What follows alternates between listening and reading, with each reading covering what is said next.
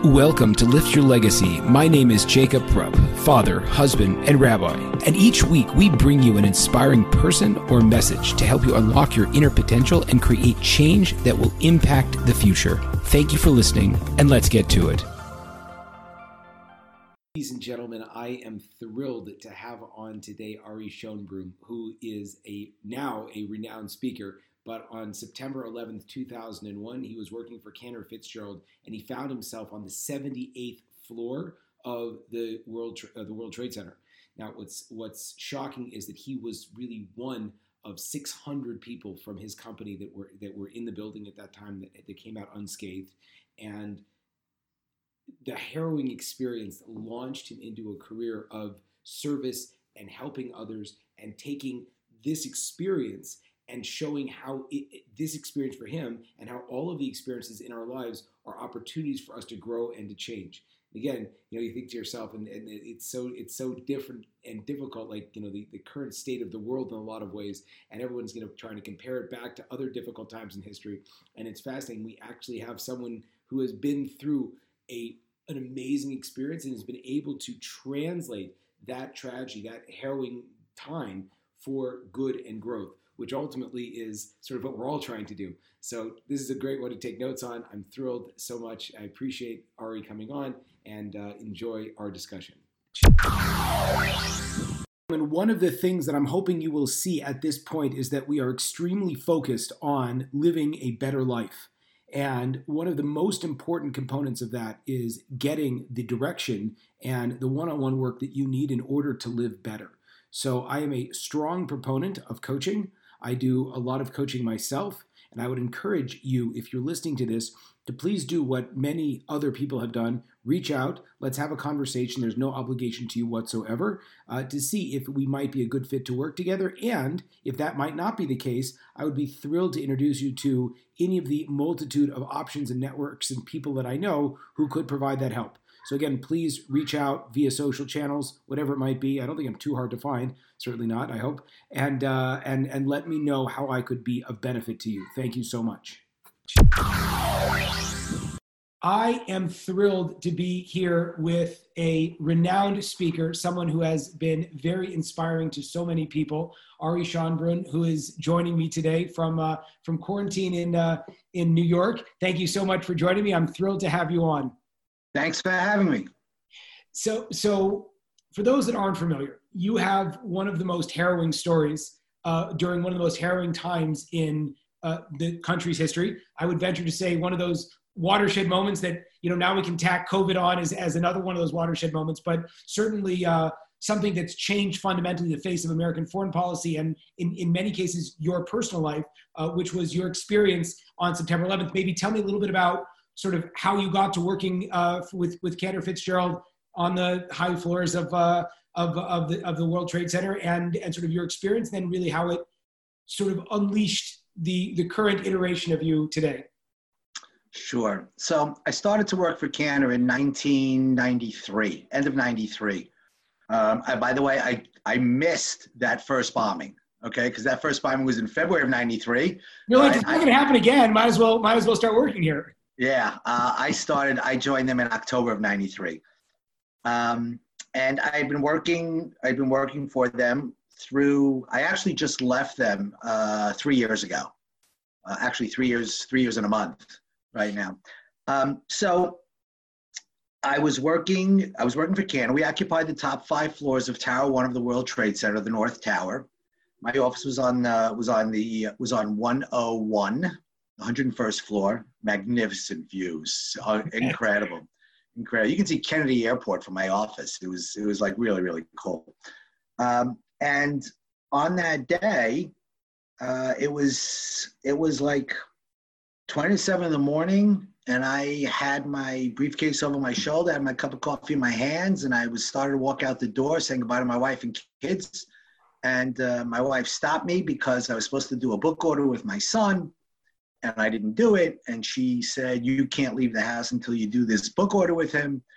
I spent 20 minutes negotiating with him, and I finally left, and it cost me about 40 minutes. I didn't get to the Trade Center until 20 minutes to 9. I was not a happy camper, I'm going to be honest with you. I was really upset with my wife. Of course, when I got home that night, I was loving her all over the place, but that's to be understood. So I got to the Trade Center about 20 to 9, and I got into an elevator. You couldn't take an elevator up to 101. It wasn't an express to 101. You had to take an elevator to 78. 78 was a sky lobby, and you would switch for elevators to get to the upper floors. And I got into the elevator. There was an elevator that came down on the right side of the lobby. I got into it, took me up to the 78th floor, made a left, and started to go to the elevators that I needed to get to my office. And all of a sudden, I thought a bomb had gone off in the elevator. The entire building shook. The lights went out, the place filled with smoke, and I was literally thrown off my feet. I got to tell you, I was scared. I had never been that scared in my life.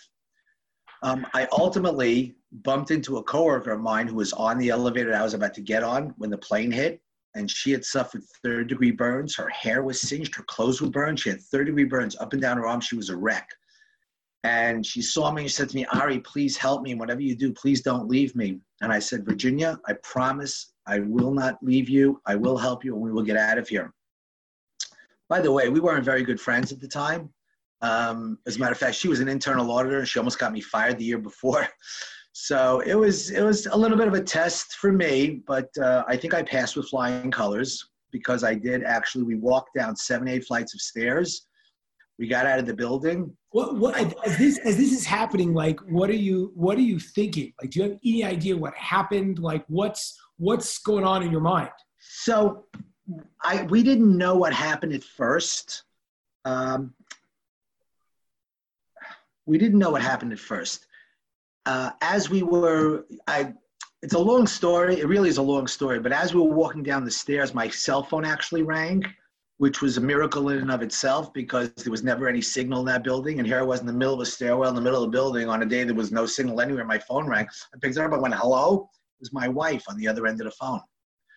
And she was telling me, she was crying, and she was telling me something about a plane going into the building. I had no idea what she was talking about. I said, Joyce, I'm in a stairwell. I'm on the 75th floor. I'm on my way down. Now is not a good time. I said, I'll call you when I get out of the building, and I hung up the phone. Now, the good thing about that was the fact that at least I knew that she knew that I wasn't killed when the plane hit. So that was very comforting. There was not much going on. I mean, we weren't walking very fast, Virginia and I, because of the burns and everything else. But we got down to the 50th floor. She told me she can't go on. And I started to coach her, telling her, no, you can do this. And we kept going on. We ultimately got out of the building.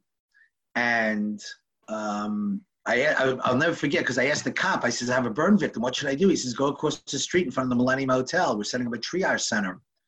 And he says, there'll be ambulances there. So I took her across the street. Sure enough, an ambulance pulls up and I get her into the ambulance.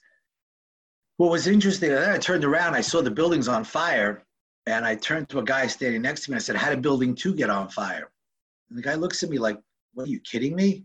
See, I never heard the second plane. And people look at me like I'm crazy. They said, how's that possible? I mean, it was a roaring, I was so focused on the task at hand. It was my survival, it was Virginia, that I had blocked everything else out. I never heard that second plane. Guy looks at me, says to me, 2 jetliners went into the building. They're calling it a terrorist attack. I'm going like, oh my God. I'm really nervous. I'm trying to call my wife. I'm trying to call Virginia's mom to let her know. She gave me the number to let her know that she was okay. I couldn't get signal. They didn't leave, by the way, until they filled the ambulance. I originally said, how come we're not going? They says, we can't leave until we fill the ambulance. They wanted to put at least 6, 7, or 8 people into the ambulance before they took off. Virginia was like writhing in pain. She was just like, I can't do this. Anyway, we finally get to the point where the EMT there says, okay, we can go. We're ready to go. So Virginia turns to me. She says to me, Ari, you're coming with us. Now, I didn't want to get into that ambulance because I didn't know where they were going, look, I was in a place where I knew where I was. If I had to get someplace else from where I was, I would know how to do that, right? Because this is where the thought of getting into the ambulance and going to who knows where didn't excite me. And besides, you know what? Once that ambulance leaves, there's only one place I'm going, and that's back into the building. because I'm looking for my friends, I'm looking at coworkers, I'm looking to help. That's just my nature. So I said, Virginia, you don't need me anymore. I'm going to get a hold of your mom. She'll meet you at the hospital. You're going to be okay. She literally turned to the ambulance driver and says, we're not leaving unless he comes with us. And the ambulance driver looks at me and I look at him and I see in his eyes, he's thinking, buddy, this is not a cab service. And I'm thinking to myself, I don't need a cab. I said, you know what? Maybe for our own psychological well-being, maybe I should go. He says, fine, hop into the front. And I got into the front of the ambulance and we pulled away. We were one of only a few ambulances that actually got away from the scene that day. You know, Virginia thanks me every day for saving her life. And I say, you got it all wrong. Who saved whose life? If she wouldn't have insisted that I get into that ambulance, I would have been standing at the base of that building. When it came down, I'd be dead. No doubt in my mind. But she insisted. And that's why I'm around today. One of the concepts that, I mean, you were one of 4 that survived out of, it was like 600 people that worked in your building? Or worked there were 900. We employed 960 people on the top 5 floors. Okay. 662 of them were actually in the building that day. Right. 158 were in their offices on the upper floors, and 4 were on their way up, all right, basically on the 78th floor when the plane hit. And 3 of them were so severely burned, they spent months and months in hospitals undergoing surgeries and rehabilitation. And I walked out without a scratch. God was just looking out for me that day.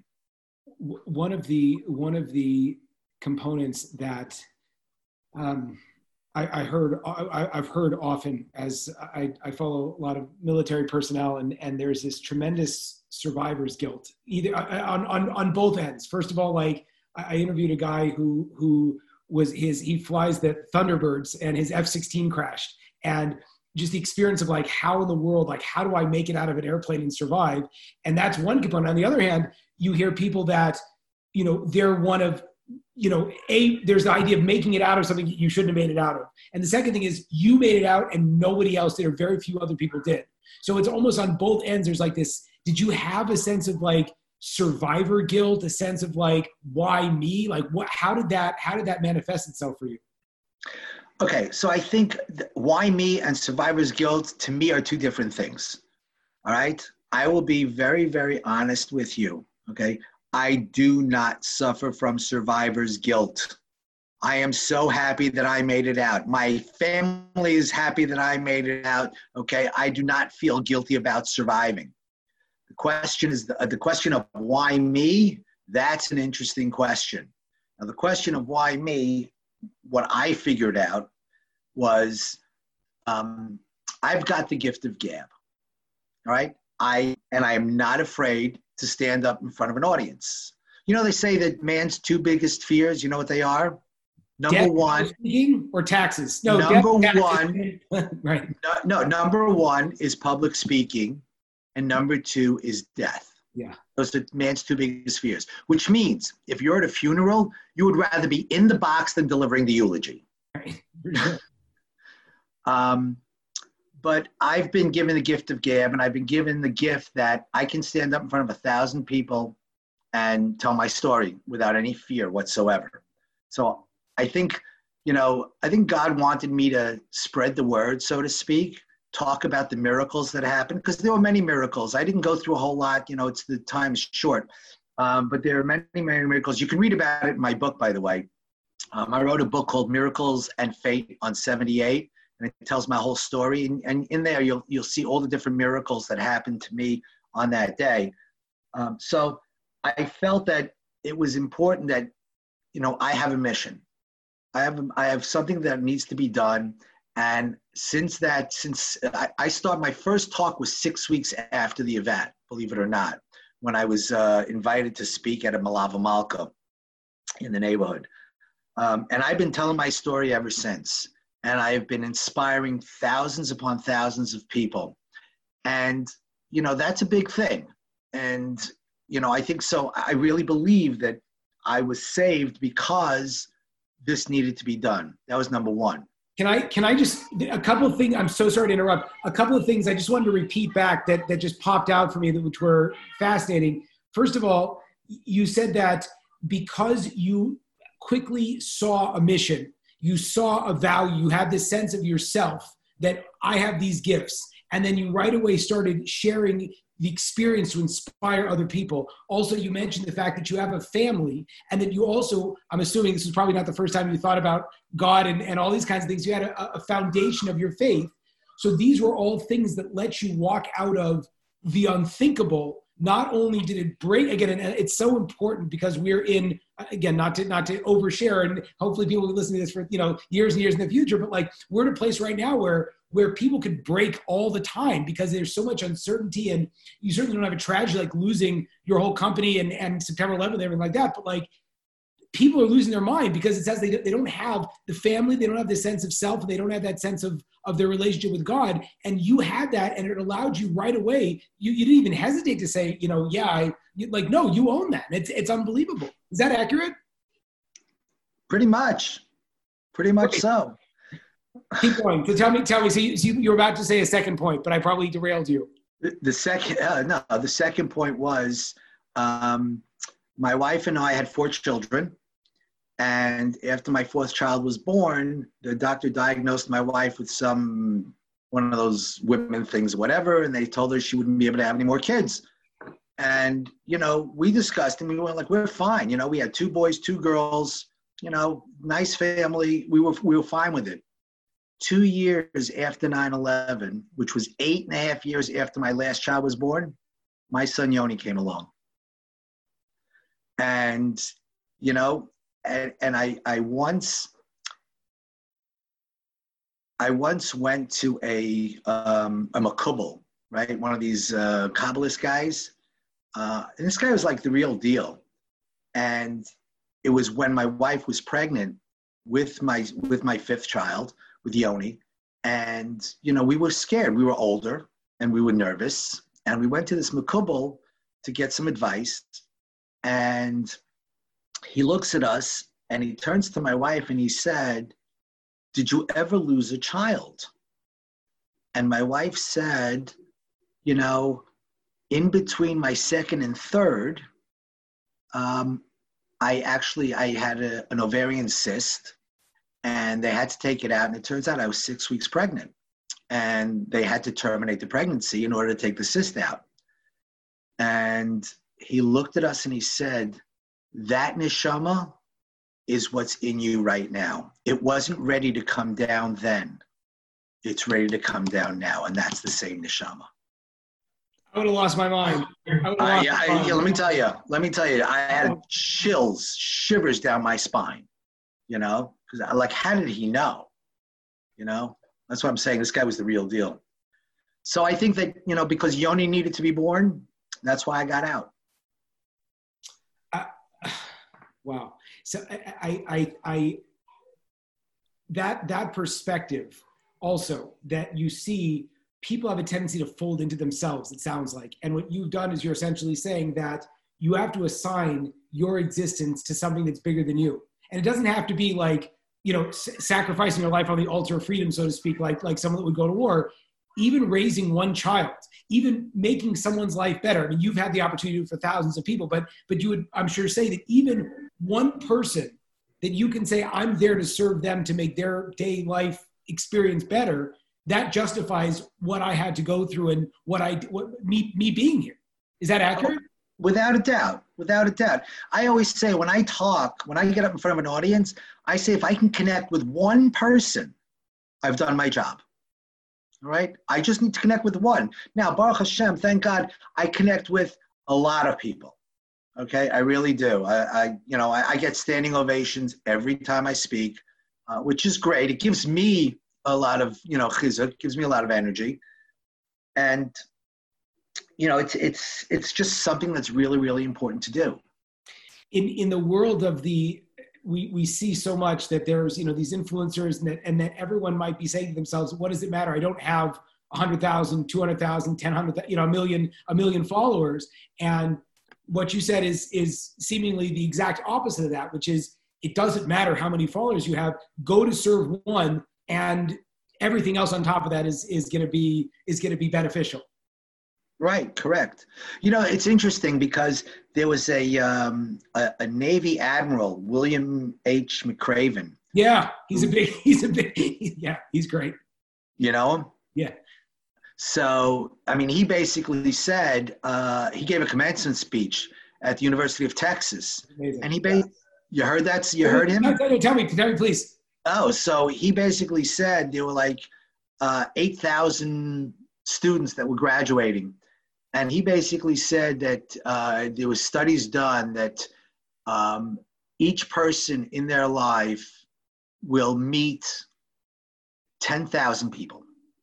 They will get to meet 10,000 people.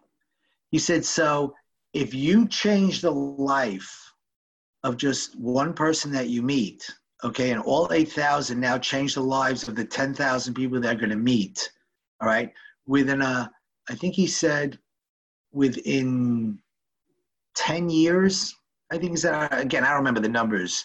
No, within that generation, within 3 generations, they will have touched 800 million people. So you want to change the world, you know, all you got to do is one person at a time. You know, you do it. It's the multiplying effect. You know, it's basic. It's like I like to say, it's simple math. You know, but it's so true. It's so true, and I think that people are afraid. People are very much afraid. They just, a lot of people like to keep to themselves. They don't want to. I'll tell you a very funny story because I like to make people laugh. I really do. I'm a schmoozer. I like to make people laugh. I'll never forget. I once got onto an elevator. It's a crowded elevator. Now, when you get onto an elevator, what do? You walk in, right? And you turn around, the door closes, and everybody's facing the door, right? Well, I walked into this elevator. I didn't turn around. I stood there. It was a crowded elevator. The doors closed. And right after the doors closed, I went, you're probably all wondering why I called this meeting. Everybody in the elevator laughed, and I guarantee you each one of those people had a good day that day because their day started off good. All right, and that's why I tell people, you know, start your day off good, and the rest of it will be a piece of cake. Look, we live in a tough time now. COVID this is scary. All right, I think to many degrees, it's scarier than 9/11. All right, because we can't fight it. You know, you can fight terrorism. All right, you can fight an enemy that you can see, but we can't see this enemy. Right, and it's very difficult. So people are going through a lot of difficult times, and they just don't know how to cope. And that's one of the things that I do in my new mentoring program. All right, I teach people how to cope, especially in this environment. It certainly pertains to, in general, it's much easier when the environment isn't like this. But certainly in this environment that we're currently in, I teach people how to deal with it, and then I give them the strength, and I give them assignments. I tell them what they need to do, and you know, there are many different things that you can do, all right, to stay sane. So, I want, with your permission, I would love to hear. I want to hear a lot about your course. Right before we transition to that, I wanted to ask one thing that I guess you had this unbelievably harrowing experience. And a lot of times people think to themselves, maybe I'm thinking back into like the Jews in the desert in Egypt and kind of always needing that reinforcement. You had this moment that changed your life. It seems to me that you've been able to carry that inspiration with you up until the modern time, whatever it was. It was, you know, years and years and years. What do you attribute? What allowed you to have that experience and to be able to change your life? Because so often people have experiences. Again, within your major story, you saw, you know, you have millions of little things that happen that could have changed your life if you had paid attention to it, right? But people have these huge things happen and they're the same person a week later. So how did you keep that inspiration? That's right. You're absolutely right. And by the way, that is one of the things that I teach in my course. Then we went to the course already. Great. No, that's one of the things I teach in my program. I don't like to call it a course because it's an 8-week program. But that's one of the things I teach in my program. I'll give you a perfect example. There was once a story of, I think it was Rav Shach was in a cab once, and the cab driver saw him, and Rav Shach started to make conversation with him. And it turns out this guy, when he finished the army, he went on safari. He and a friend of his, they went on safari, and they were in the jungles of Africa, and all of a sudden, the cab driver was a Chiloni. He wasn't religious. He wasn't Orthodox. And so they were in the jungles, and all of a sudden, a boa constrictor started to wrap itself around his friend. And his friend started to freak out, and he started saying, what should I do? What should I do? So he said, so I told him, I say Shema Yisrael, say Shema Yisrael. So he says, Shema Yisrael, Hashem Elokeinu Hashem Echad. And all of a sudden, the boa unwrapped itself and slithered away. And he made a decision right then and there that when he gets back to Israel, he's going to become a Baal Tshuva. He's going to the friend who got the friend. Yeah. He's going to be a Baal Tshuva, and he's going to, he's going to be Orthodox, and he's going to, raise an Orthodox family, etc. So Rav Shach looks at the cab driver and he says, "Well, what about you?" And his response was, "Well, it didn't happen to me." So very often, people that see something, all right, they've got that attitude of it didn't happen to me. The reason that it stuck with me, and this is very, very important, I didn't change overnight. And and as I was changing, it wasn't large wholesale changes. I didn't say I'm changing my life. I'm going to go to yeshiva, I'm going to sit and learn. All right. It wasn't like that. As a matter of fact, I was the same guy on Wednesday that I was on Tuesday. Nothing for me had changed other than the fact that I lost 658 friends and coworkers, but my life didn't change, so to speak. What happened was, as I started to tell my story and it started to sink in, the miracles that happened, I realized, oh my God, this is out of the ordinary. And so slowly, very slowly, I started to change one thing at a time. I took a little bit on more, a little bit of this, a little bit of that. And as I went on, I believe I became more religious, all right? But I believe I became more spiritual. And I was able to keep this going because I did it slowly. All right, you're right. People that, if something happens, and then 3 days later, they're back to where they were and it's all gone. And what? All right, you can't. If you try to do it too quick or too much, it's never, ever going to last. It's like starting a diet, right? When you start a diet, what are you going to do? I'm starting a diet, I'm going to lose 50 pounds, okay? You don't lose anything, all right? You're off the diet in a week, all right? It's all over, all right? The issue is, because it's too big. You can't wrap your arms around it, all right? If you say to yourself, I'm going to lose 2 pounds next week, that's very doable, all right? And then the following week, you say, you know what? I'm going to lose 2 pounds this week, and that's very doable. And within a year, you've lost 100 pounds. I want to just get your feedback on what it makes me emotional. What you said. The power of telling your story. And I think it's twofold. Again, we don't need a September 11th, that was your journey. But oftentimes people look at their life and I think what's so beautiful about you said a lot of beautiful things. One of the things that I took away from it is by being able to tell your story in a way that's constructive and helps other people. So then it's not really, in a lot of ways, it's not for them because you start to change. And so the way that you've been able to build your personal development was by telling your story, by being unique to who you were, by reflecting on your own life circumstances. And for the average person, again, we're not trying to replicate, these horrific situations again. Would you say that everyone should try to do that? Is that something that everyone has their defining moments and they really have to kind of plug into who they are in order to find that kind of ongoing inspiration? I think everybody does. I really do. I think, we have certain inner strengths that get buried, right? And it gets buried for a myriad of reasons. People putting you down, how often is it that somebody stands up and says, you know what? I've made the decision. I'm going to go into business for myself. I have an idea, all right? And what's the first thing that people do? That'll never work. What are you, crazy? You have a good job. Where are you trying? What are you trying to do? And they knock him down. And then he just goes like, You know what, maybe they're right. Oh, yeah, never mind, forget it. And they get stuck in all right, you've got an inner strength. First, one of the most important things is to surround yourself with positive people.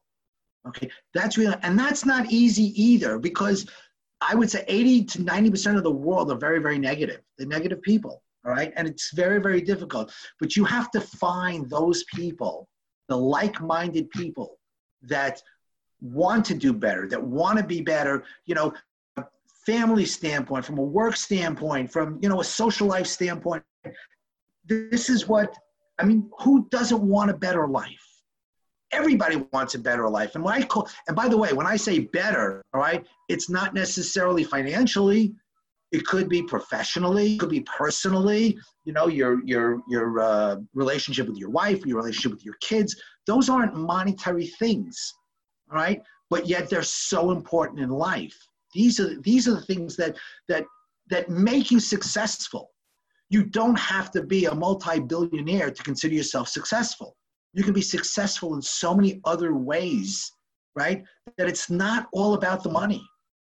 I talk about that a lot. It's not all about the money, right? It's you, your relationships, and, you know, work-life balance. I mean, all of these things.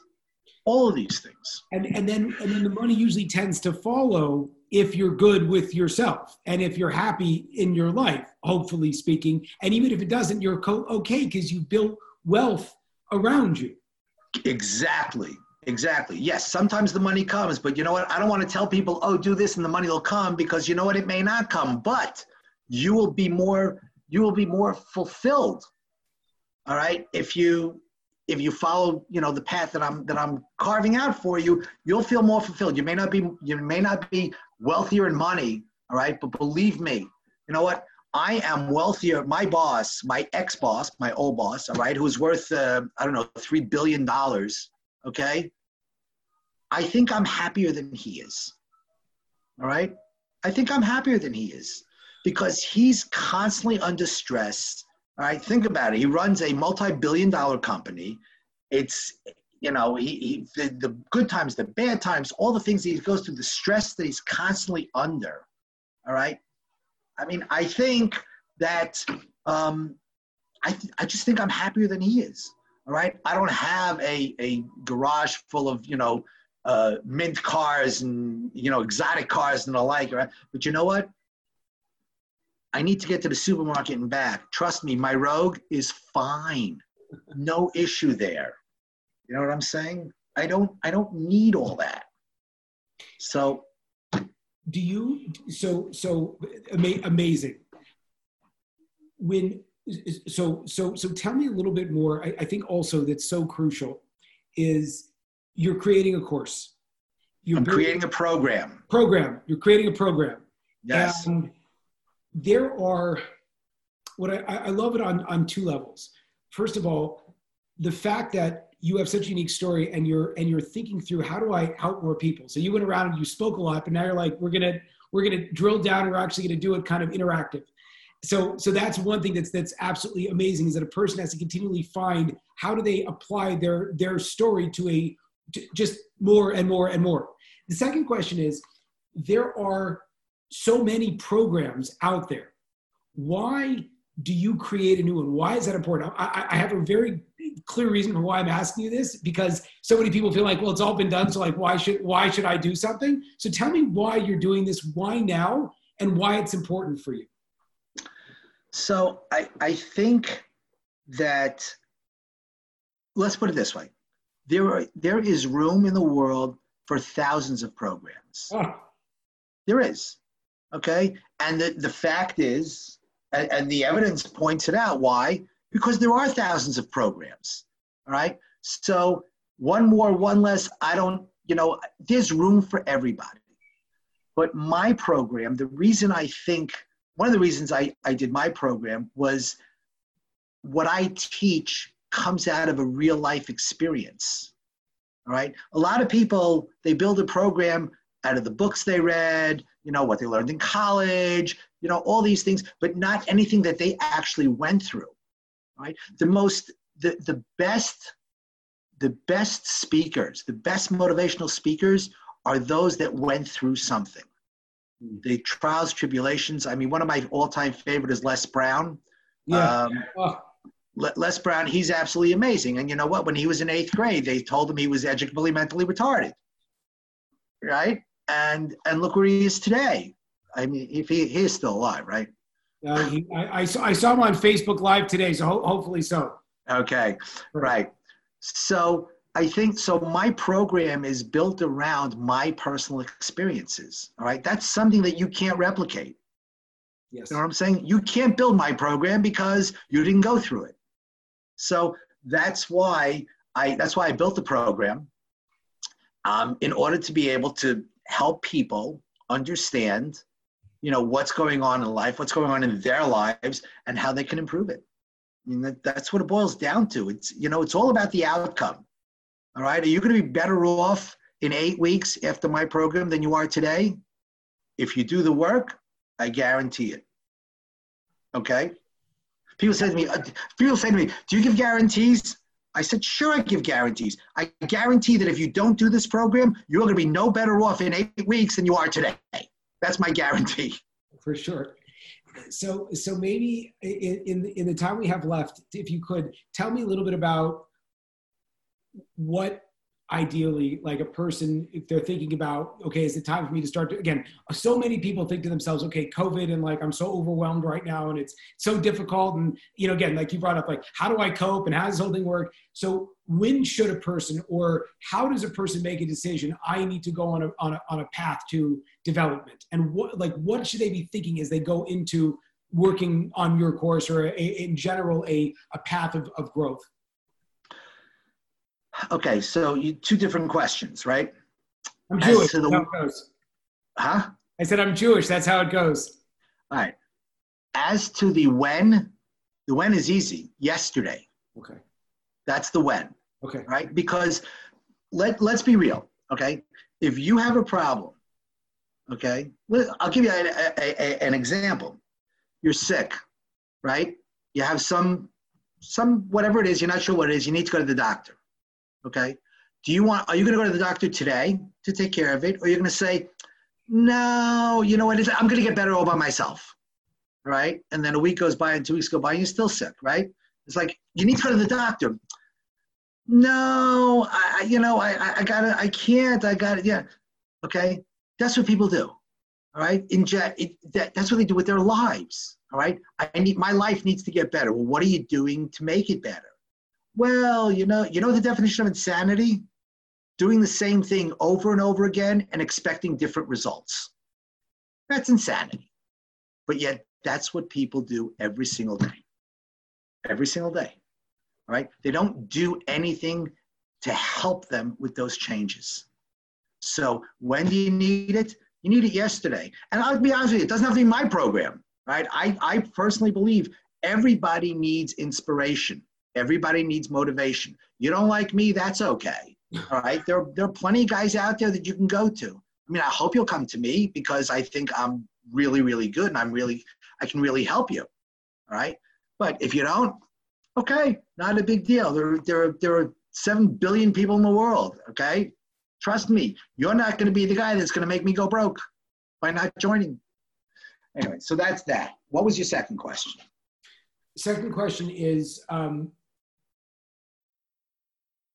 I don't recall, but that was such a good answer. Okay, great. So then maybe tell me a little bit more how people can find out more about you, about your program, next steps. Very easy. If they want to find out about my program, they can just schedule a call with me. All right. And it's very easy to find that. It's www.callwithari.com. Okay. www.callwithari.com. They have to just go to that link.